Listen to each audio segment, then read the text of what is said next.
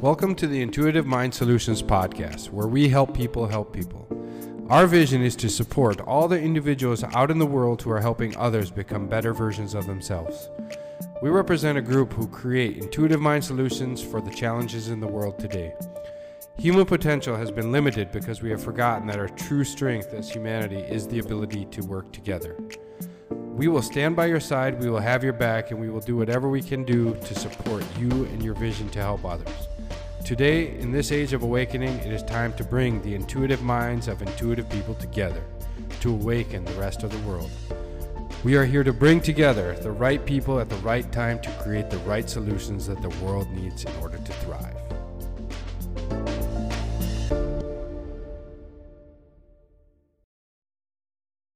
The Intuitive Mind Solutions podcast is hosted by Dr. Matthew Bresky and co-hosted by Dr. Adrian Orain and Joshua Boudewijns. Stay relaxed, everybody.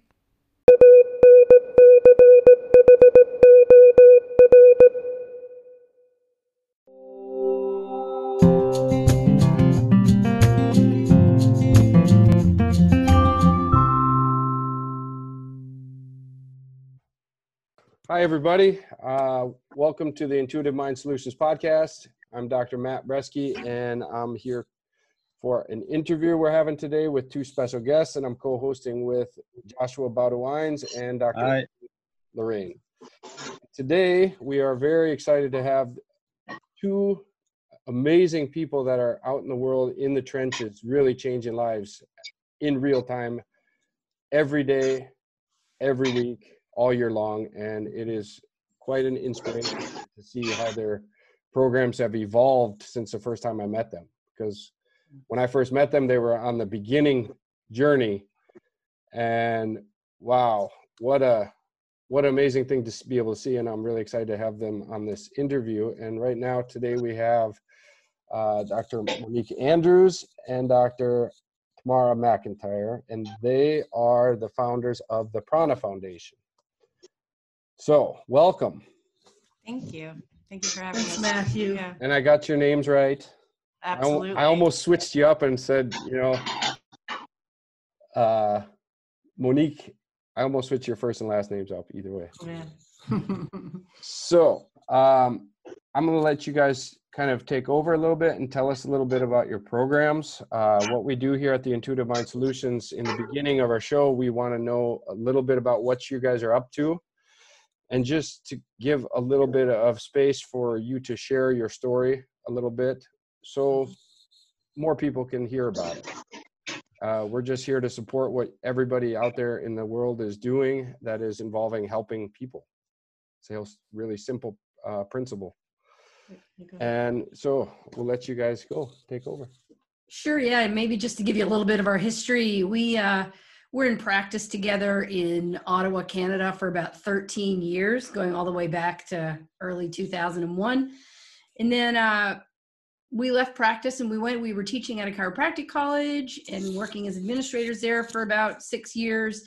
And then we recently moved back to Canada and we started the Prana Foundation, which, for us, having been through the trenches of practice, been through, the complicated labyrinth of education, and we could really see some gaps especially for new graduates and students entering the profession. And so we created the Prana Foundation to bridge those gaps. And really it's a nonprofit service organization that is, our idea was to create a wealth of resources and an engaged, supportive community for chiropractors that really was a safe space for them to heal and grow and transition into chiropractic, into the profession. And so I guess now you could sort of say that we're kind of like shepherds for new graduates and docs getting started.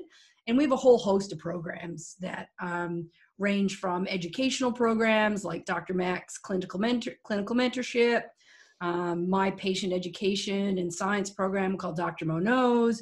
We run retreats. We do small group mentorship that's really focused on both personal and professional development. And something that we always say is Who you are as a person precedes who you are as a chiropractor.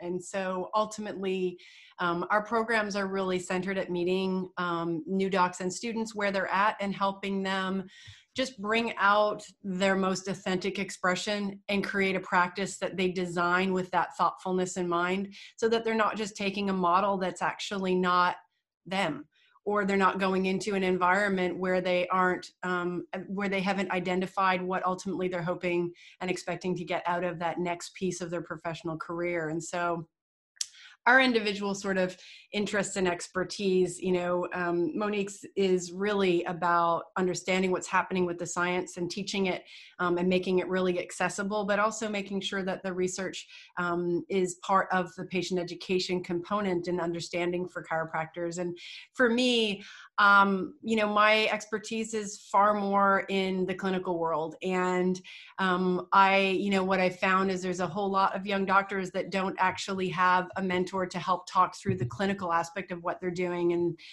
so much focus on coaching really is, sharing of a business skill set. And most of our young new docs are not motivated by that success model and money. They want to really create an experience that's valuable to them and also be of service to others. And so I really am functioning more in that clinical mentorship guide, and the programs that I've been creating are really about the consciousness of integrating who you are as the clinician, who you are as a person, and designing that experience so that we don't see this high turnover or docs ending up in the wrong practices with the wrong model because they haven't actually really dug a little bit deeper into what they're looking for. So our community, so often, the community that we've really built in the Prana Foundation is experienced docs who, even just recently one said, that they were looking to restore their faith in chiropractic. And so we're getting it, we're really able to create a community of like-minded individuals who really understand that while we're physical beings, we are also energetic and spiritual beings first. And, chiropractic in just a neuromusculoskeletal model or a musculoskeletal model, depending on where you are or where you practice, is a little bit more limiting than a lot of us know to be the case when we talk about healing. And so we have those conversations as well. Okay. Yeah. So that's kind of where you came up with the name, the Prana Foundation then.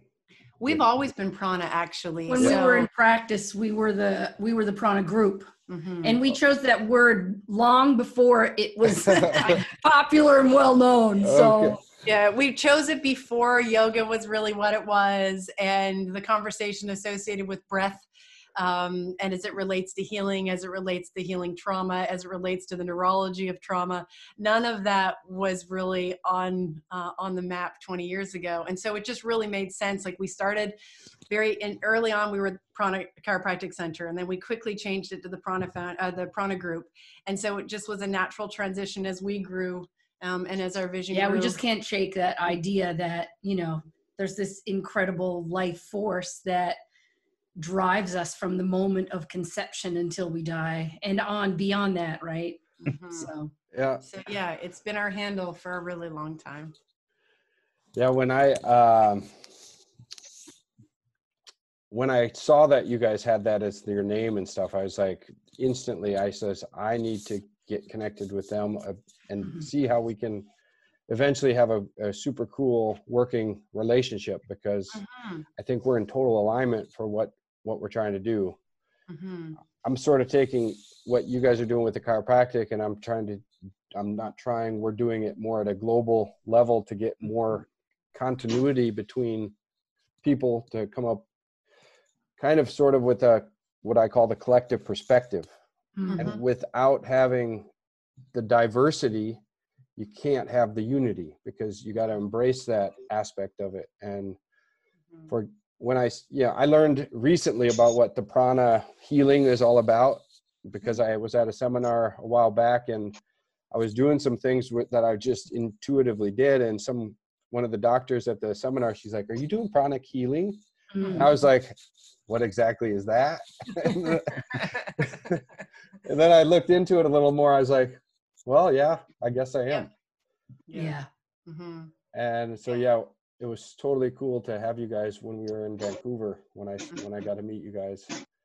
And I think I did a walk and talk with Monique a little bit, and she put me back on my path within 3 minutes. Wow, wish I could remember that conversation. Yeah. You didn't even say much. I think I was talking the whole time, and then you just had a few little bits, and then I was like, yeah, okay, yep, that's spot on. I think a lot of times that's what mentorship is about. It's really about holding space for people and then just making little slight corrections or suggestions to allow them to unfold, right? For us, for the Prana Foundation, it's really about developing the authentic person. It's not about trying to fit anybody into a mold or making, suggestions to do this, do that. It's like, who are you? Because we are most powerful when we are 100% ourselves. And so that's what we're trying to help facilitate, is for people to grow into the fullest expression of who they are. I think, Amen. I mean, I think the chiropractic profession in particular, because we work the way we do with the human frame, especially if we have empathic and are intuitive, and there's that aspect of what we do as facilitators, I think we're part of that conversation. I mean, to express who we are, that's what we're here for, is to be the best possible versions of ourselves. And in chiropractic, so much has been about a formulaic kind of approach or a limited version of what that actually looks like. And so for us, mentoring is really about just allowing all the diversity that we are as human beings express themselves within a profession that we love. So mentoring is just holding that space, like Dr. Mo said. And I think I've noticed that in my own, I've been a chiropractor 12 years, my own experience, when you're around other colleagues and stuff, getting that courage to be yourself is the key, I think. And that's amazing that what you guys are doing, and you're giving the students that courage to be who they are and not fit into that mold. And that's a scary thing, because you feel alone in the beginning. Well, and that's the whole point, is to not to be about isolation, and to realize, I mean, that's, when Monique says shepherding, we really feel strongly about, they've just completed their coursework, and where are they going to go next to discover that next piece of themselves as the doctor? It's not just about finding the logistics, or the circumstance that fits the budget or is in the location. It's being really mindful that this is your journey, but you're not sacrificing yourself in that process. And it's really, really important to have community and connectedness with somebody of like mind who's there and can mirror for you and support you, not give you the answers, but actually just, draw those out, and, not be attached to how that all comes together, but be connected to you in your own process. And I think, that first sort of 3-5 years out of practice is a whole lot of growth and discovery and figuring out how this is going to play out for you. And you're right, it demands enormous amounts of bravery and courage to even just give yourself the voice, especially when you're doing more tonal work, when you're doing things that are not mainstream, and not, when you're having to continually feel like you're needing to justify why you're doing what you're doing, and you're just really hoping the public is going to embrace that form of facilitation, and so I think we really want them starting in that space of having confidence and feeling brave and feeling courageous and doing it exactly as they wish to do it, and not feel from the very beginning that they need to be put into a box that somebody else has created. I think I need to be in your program. Everybody is welcome. Yeah. So this will lead to a question I think Josh had about what he's up to with his work. And Josh. Yeah, I'm at the moment I'm a counselor in practical psychology, Mm-hmm. but I'm studying energetic therapy. Mhm. But with all the answers I already got, we kind of killed the first question. Luckily, I have three. So the first question was, what is your view on energy therapy? But I don't think I still need an answer on that. The second question is, what does it do for the nervous system? Because you're neurologists, I've seen on the internet. That's correct. Mm-hmm. We both So have degrees in neuroscience. Yes. yeah, neuroscience. So what does the prana or the energetic therapy do for the nervous system? Mm-hmm. Mm-hmm. Yeah, I think that from a tangible perspective that has not yet been clearly elucidated in sort of, conventional scientific terms. I think if we look more to what's happening in quantum physics and on a quantum level, we can all agree, and in fact, it has been substantiated, that the body emits an electromagnetic energy. And that is something that's actually quantifiable. Mm-hmm. And we know from studies that look at HRV that if we can impact the body's coherence, one person, if we can even impact our own body's coherence, that has a quantifiable impact on the coherence of the energetic, tone of the people around us. And in conventional terms, the average person, even I would say, the allopathic scientist really doesn't appreciate or understand what that means.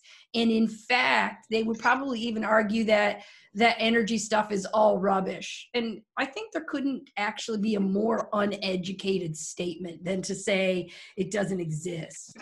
Because we do know that there's a quantifiable energy that the body emits. We do know that one person's energy can actually impact another's. We also know, even, if you go back many years at this point, James Oshman did a really great job in really just describing what we know in terms of even just how far energy radiates from the human frame, that it can be measurable, that it has certain patterns.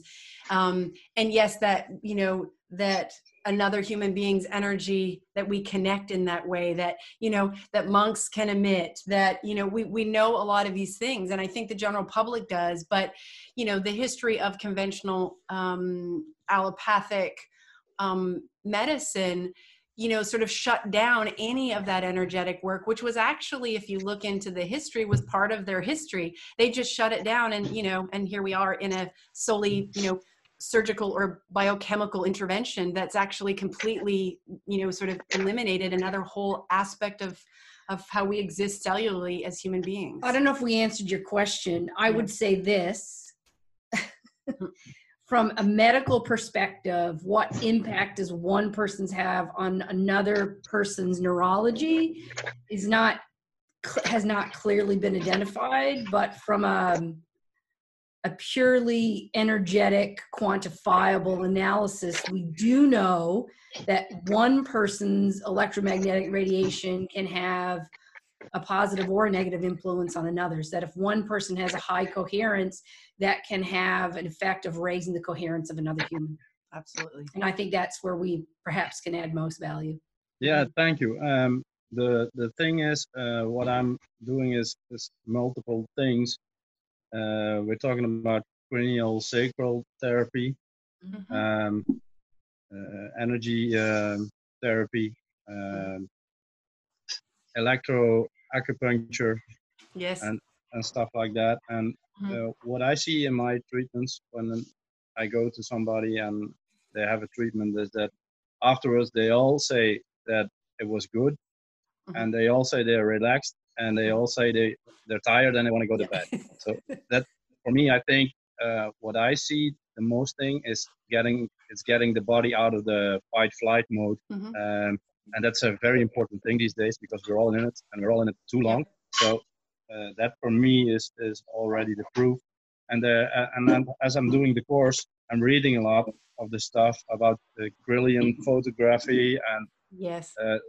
diacinine paint and how it's been caught, how the body gives this light that cannot be seen with the normal eye. Mm-hmm. So at this point, I'm focusing on fire cupping, meridians, so the electroacupuncture, craniosacral therapy, and I have a last question.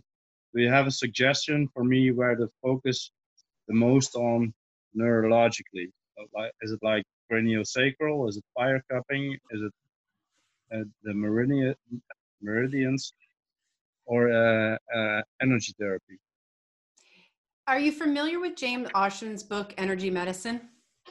No, sorry. This is a reference. I'll share it with you. So he wrote this book. I mean, it's probably about 20 years old now, and it was specifically for those like us in a healing realm, in a facilitator's role.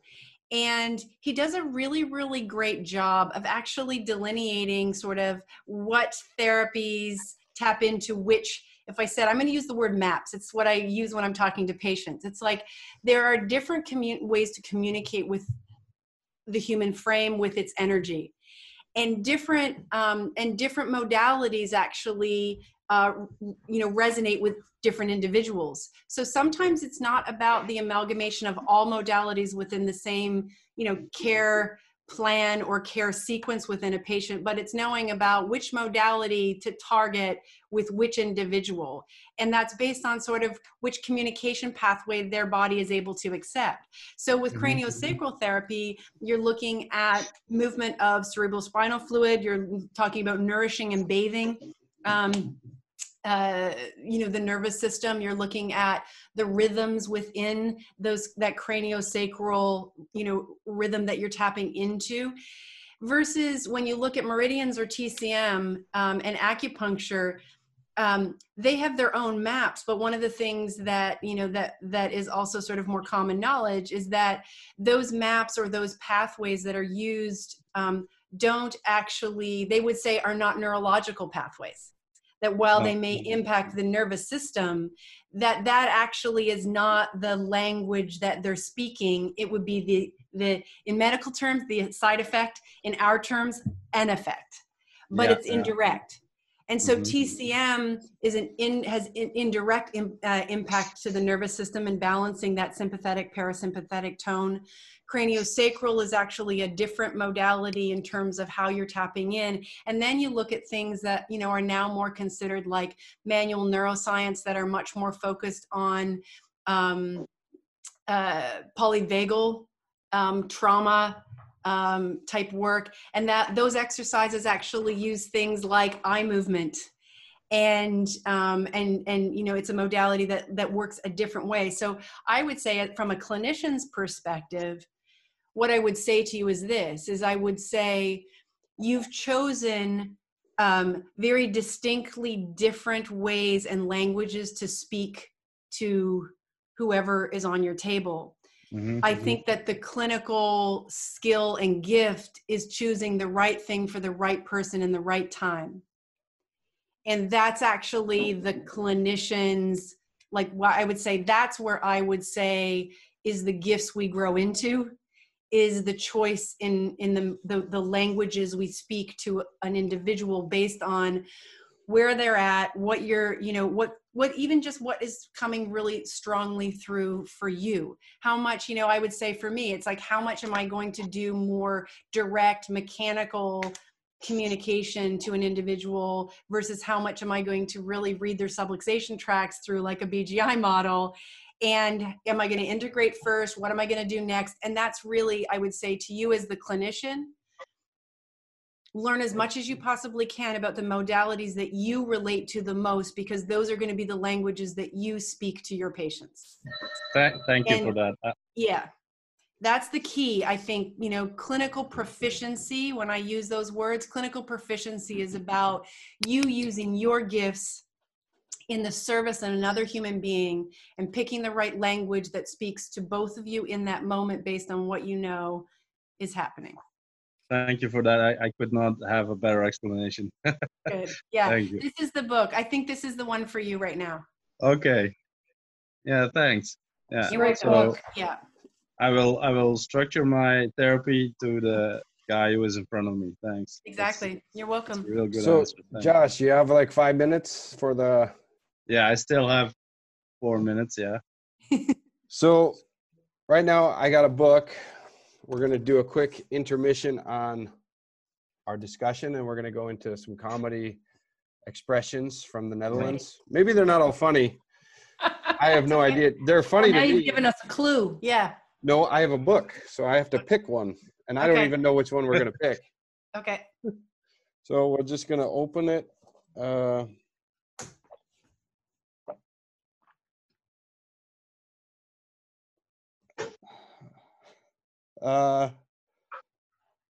Josh, load in the billen hebben.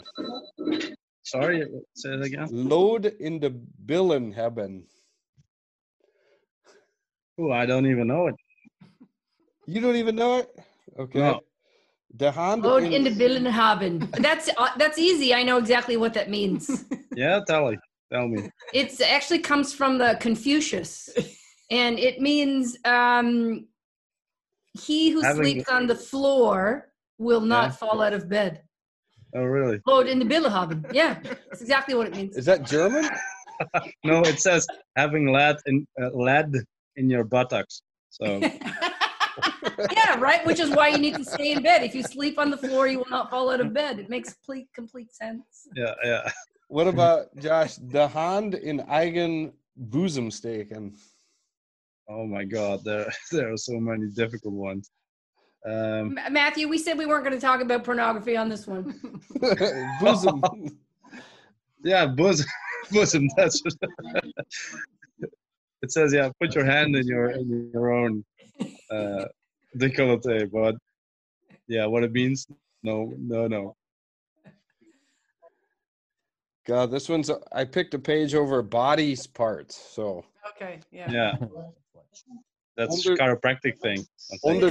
under the duim houden. Ah, under the thumb. dime holder.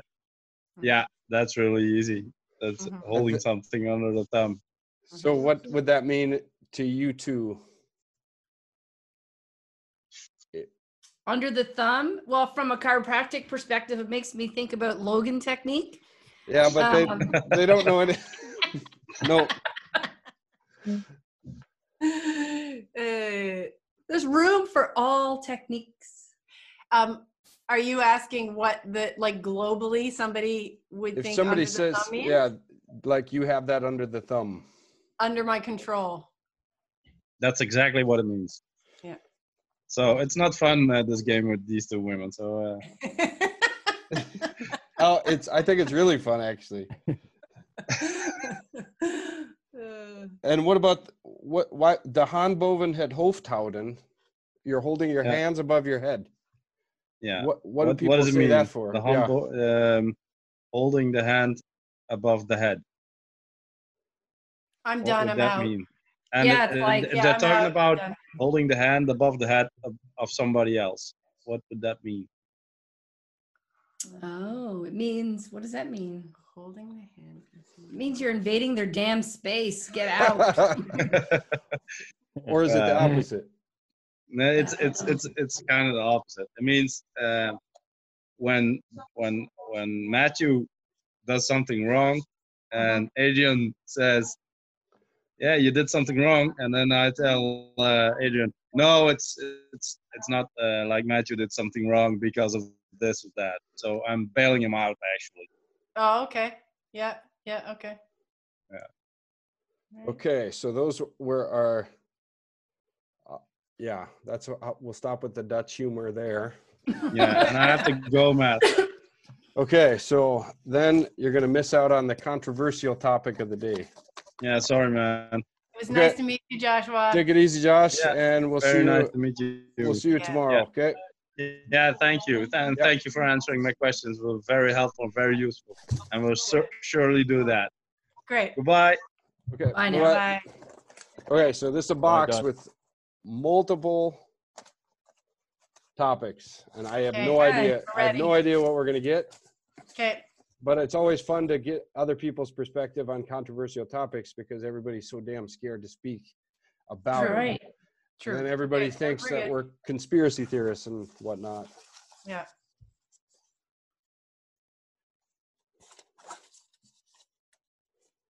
Okay. Well, I don't think we're going to do this one, okay? Okay, I'm good Because with that. I this trust one your is judgment. this one says holistic medicine Yeah. versus, yeah, I think we've already covered that. It's not Yeah, yeah. controversial for us. Yeah. Exactly. All right. All right. He's got one. The politics in the world and the lobbyists' activities in this world. Ugh. Oh. Right. Ready for 2 days? Yeah. Apparently, the two most powerful, well, let's say one, yeah, they almost are tied together. The most powerful lobbyists, certainly in, I don't know about globally, but in North America and certainly the United States, are big pharma, so the pharmaceutical industry. And then, I don't know if you can dissociate food from drug, right? So that the sugar industry, which really is also the food industry. So these are the two biggest lobbyists. And I believe, politics maybe is more of a dirty word than it's ever been, especially in America right now, because if we think about what's happening from a human rights standpoint, it's pretty ugly. And I actually don't watch a lot of news because I don't find that it does anything to elevate my energy. But it's hard to get away from what's happening in America right now in terms of social justice. And, they have an election coming up. So politics is at the forefront. And even everything that's happening with this pandemic, I think a lot of what we see in the media is really driven by what's happening politically. And it may even be that the politics are driving the narrative of what's happening from a health perspective, from an intervention perspective. And so, this is a very unique time in our lives. And certainly within my lifespan, there's not been a time when it feels like the world's been shut down. And I think that's politically motivated. I think it's an interesting question from this perspective. We are in North America. Read an article not that long ago that jokingly said it's the first time in history that an American passport has not been worth anything. Oh. Like, it just can't be used.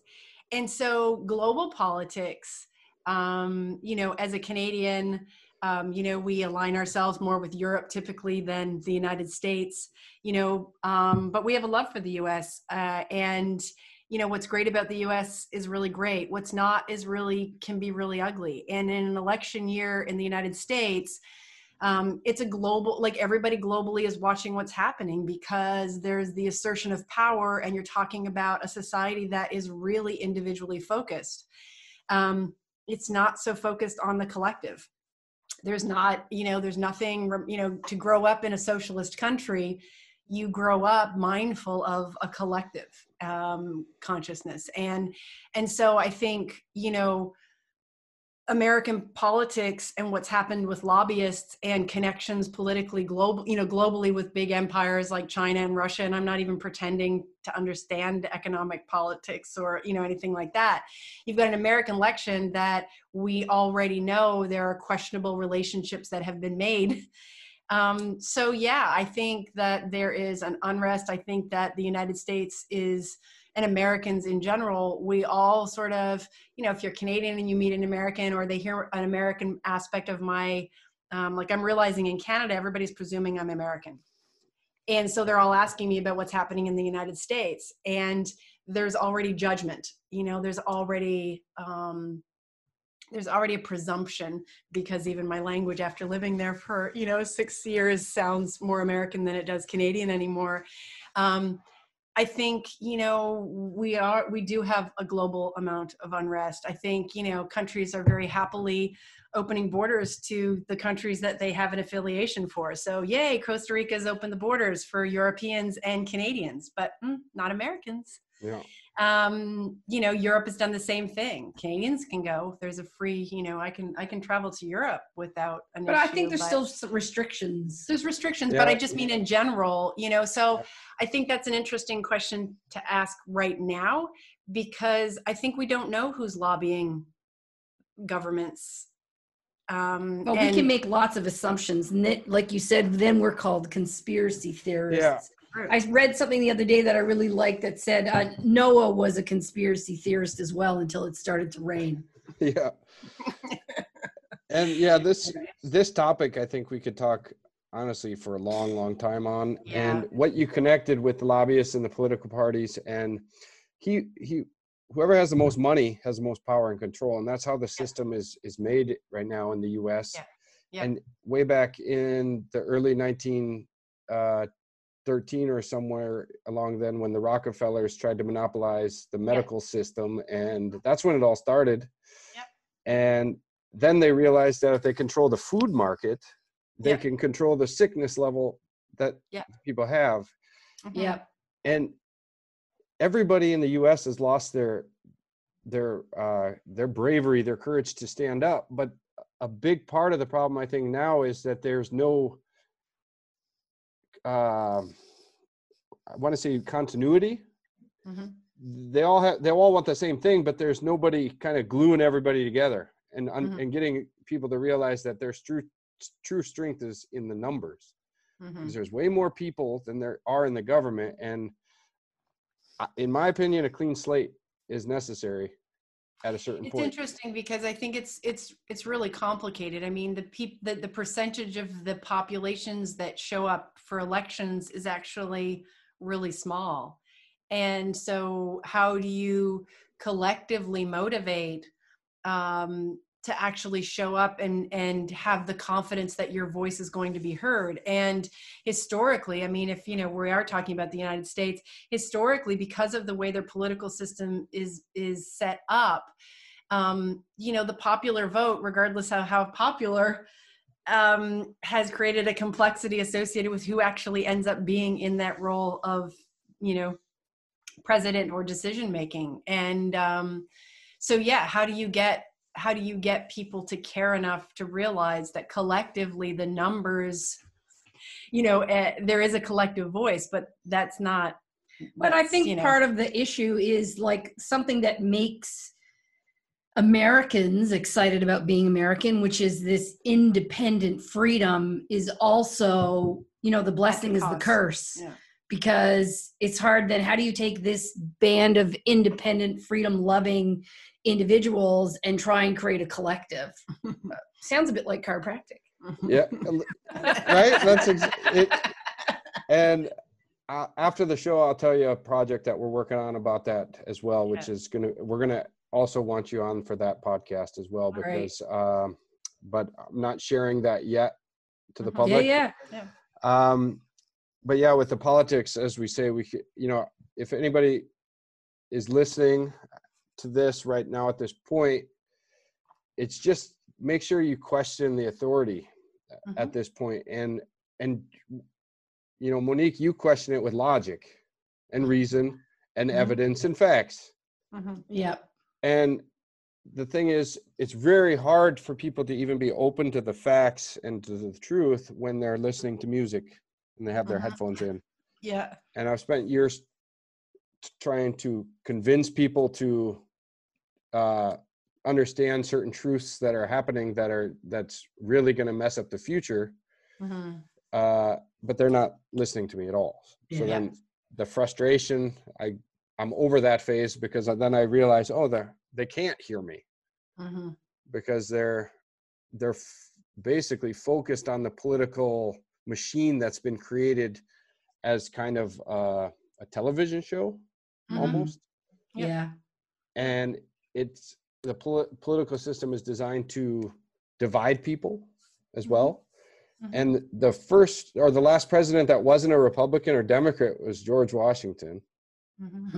And yeah, so that's enough to say about that. So they've had this bipartisan system for so long. And a while ago, my idea was, okay, how could you create this strong political third party? How can that happen? Mm-hmm. But now they got what, Kanye West saying he's going to run for president. Mm-hmm. And yeah, I think they're going to try to make it out to be a joke. To well, it kind of is. It feels like a bit of a joke already, right? Because here's the other part of the problem, Matthew, and that is people don't know what to believe anymore. Like everything, nobody reads something and goes like, and it's like, yeah, that's 100% true, because there's so much fake, right? Like the internet has changed how we navigate information. Yeah. And everything you read now, even science, it's like I can give you one paper that says this and another paper that was published the same day that says the exact opposite thing.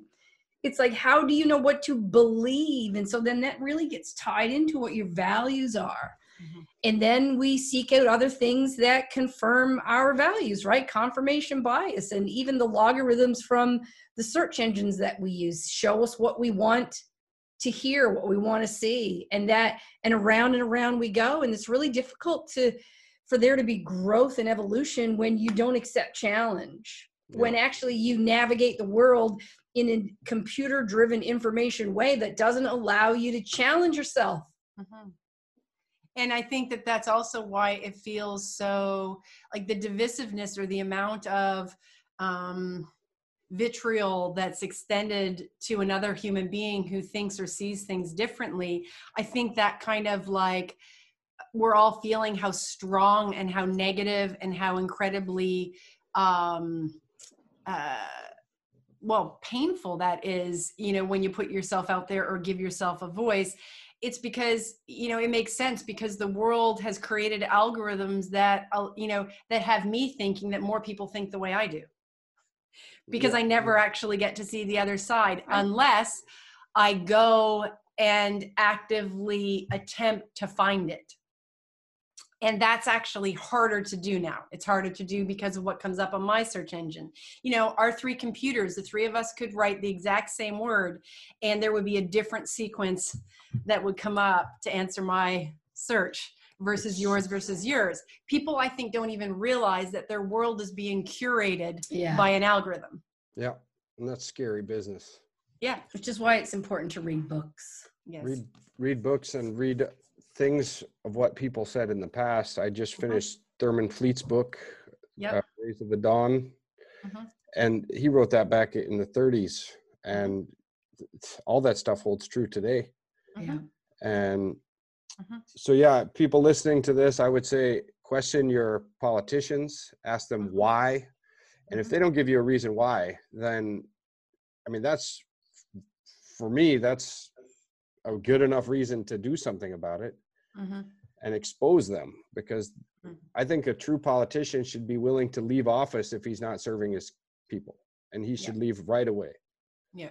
And that's another thing that the politics and the world, they don't want to get out of politics because the lobbyists are paying them too much money. Yeah.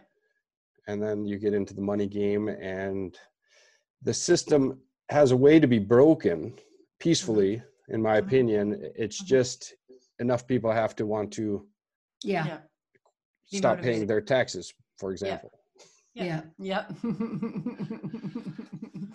So, well, I think we'll go and stop there with the politics. And then at the end of every show, I do a bonus question. And it's just a curious, it's a question of curiosity about where other people's creative ideas come from and where they're going. The tagline for the Intuitive Mind Solutions is "We help people," and it's, like I said in the beginning, the principle is just based on just shining a light on people that are doing work, helping others in the world, creating that kind of community that lets other people know that we're not alone. But the world needs improvement. It needs to be better, and there needs to be things that change to make the world a better place. And I always ask people, what thing could the world use that isn't in the world at this moment? It doesn't have to be something tangible. It does have to be something tangible, but it doesn't have to be something that exists.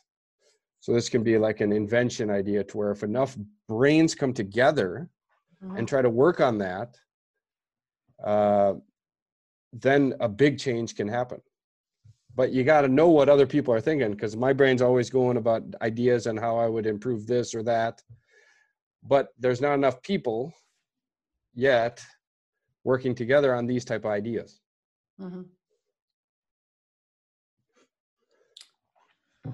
Yeah, I think if somebody could invent a way to take the wisdom that your being has amassed at 80 and give it to you at birth. Well, Yeah, I'm sorry. I know you said it had to be tangible, but I like to dream big. Were you on that mastermind with Jesse Elder? Yes. Mm-hmm. Didn't he say something like, Did he?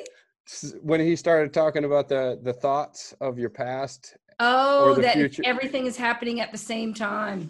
So then maybe you have to think about the time you're a baby and start putting those thoughts into your. Yeah. Yeah. Yeah. But a That's a machine good to do point. that, maybe we already have it. Maybe we already have it. Yeah. I made some pretty dumb mistakes in my 20s. I don't know. I have a list that is locked in a vault. So, but what I went through made who I am today, and that's how I roll now. 100%. And it's Yeah. no regrets. Yeah. I mean, my first thought, without, if I said I know I'm supposed to have a solution, but No, maybe it's not a solution. That maybe the solution comes later. Maybe it's pointing out something that needs a solution. yeah, I mean, the socialist, sort of growing up in a socialist country, I would say, like, even in my 20s, I never really thought about shared wealth or the ability to, if ultimately every single day is about trying to make sure that you have a roof over your head and you're just taking care of your, core needs, then we never get to actually, we never see the realized potential in human beings that are just trying to make ends meet, So the divide of socioeconomics is so great at this point. We have so many people living so much excess and taking so much of the world's resources. What would that look like to just say, like, enough? Like, the planet has suffered enough from that excess landmass that's being taken up by a small number of people versus, and people who we never get to actually see the gifts of so many human beings that are brought into this plane because globally, the global economics has not even allowed them the opportunity to express. Yeah. Like more imagine shared that, community. like So that homeless singer that has a voice that nobody in the world has heard, right, and could change the lives just with that voice. And, so just sort of the basics of food and shelter globally, it's painful to think that there's people in this world starving when others are filling their lives with things that matter so much less, without any kind of mindfulness of who we are as human beings and carrying a responsibility in some way outside of filling your pocketbook, Yeah, it's a gross irresponsibility I think we have invested in as human beings, to have millions of people starving when there's more than enough food for every human soul. Yeah. So it would be in that way that I would say. I'll just talk a little bit about a solution to that. Mm-hmm. I've never shared it with anybody in public, really, just with friends and stuff. Mm-hmm. So the idea behind what you're saying would be to support to the fullest the lowest class possible, creating that basic freedom. And then how could you find a way to create a monetary system based on service credits that would support this lower class to the fullest. And the idea would be to create those mini little homes, kind of like a big ice shack that can be very fast like built. Co-housing. Yeah. So then if you want to live in one of them, you just have to spend a set amount of hours per week building them. And then you pay your rent so then you get free living by doing that. And then you also create produce farms doing the same thing for food. And so if you work in the produce gardens and the farm for a set amount of hours per week, you earn these service credits that gets you enough food for your week. And the same thing with building. And you start there. You start with the food and shelter and making sure it's accessible to every human that you can in wherever country you're starting this program. So now you have a credit of service. And then eventually the idea would be, if that grows to the point of a higher value, you can actually create clothing stores that only accept service credits. Right. And you create other stores. And then let's say you have that rich millionaire that loves these clothes and say, I want to buy these clothes. Well, that store owner says, no, your money's no good here. Go out in that field and go do some work. And when you earn enough service credits, you can buy those jeans. And you could get some really unique people that make really great products that would back that up and say, no, they want to say no to the dollar, no to the currency system.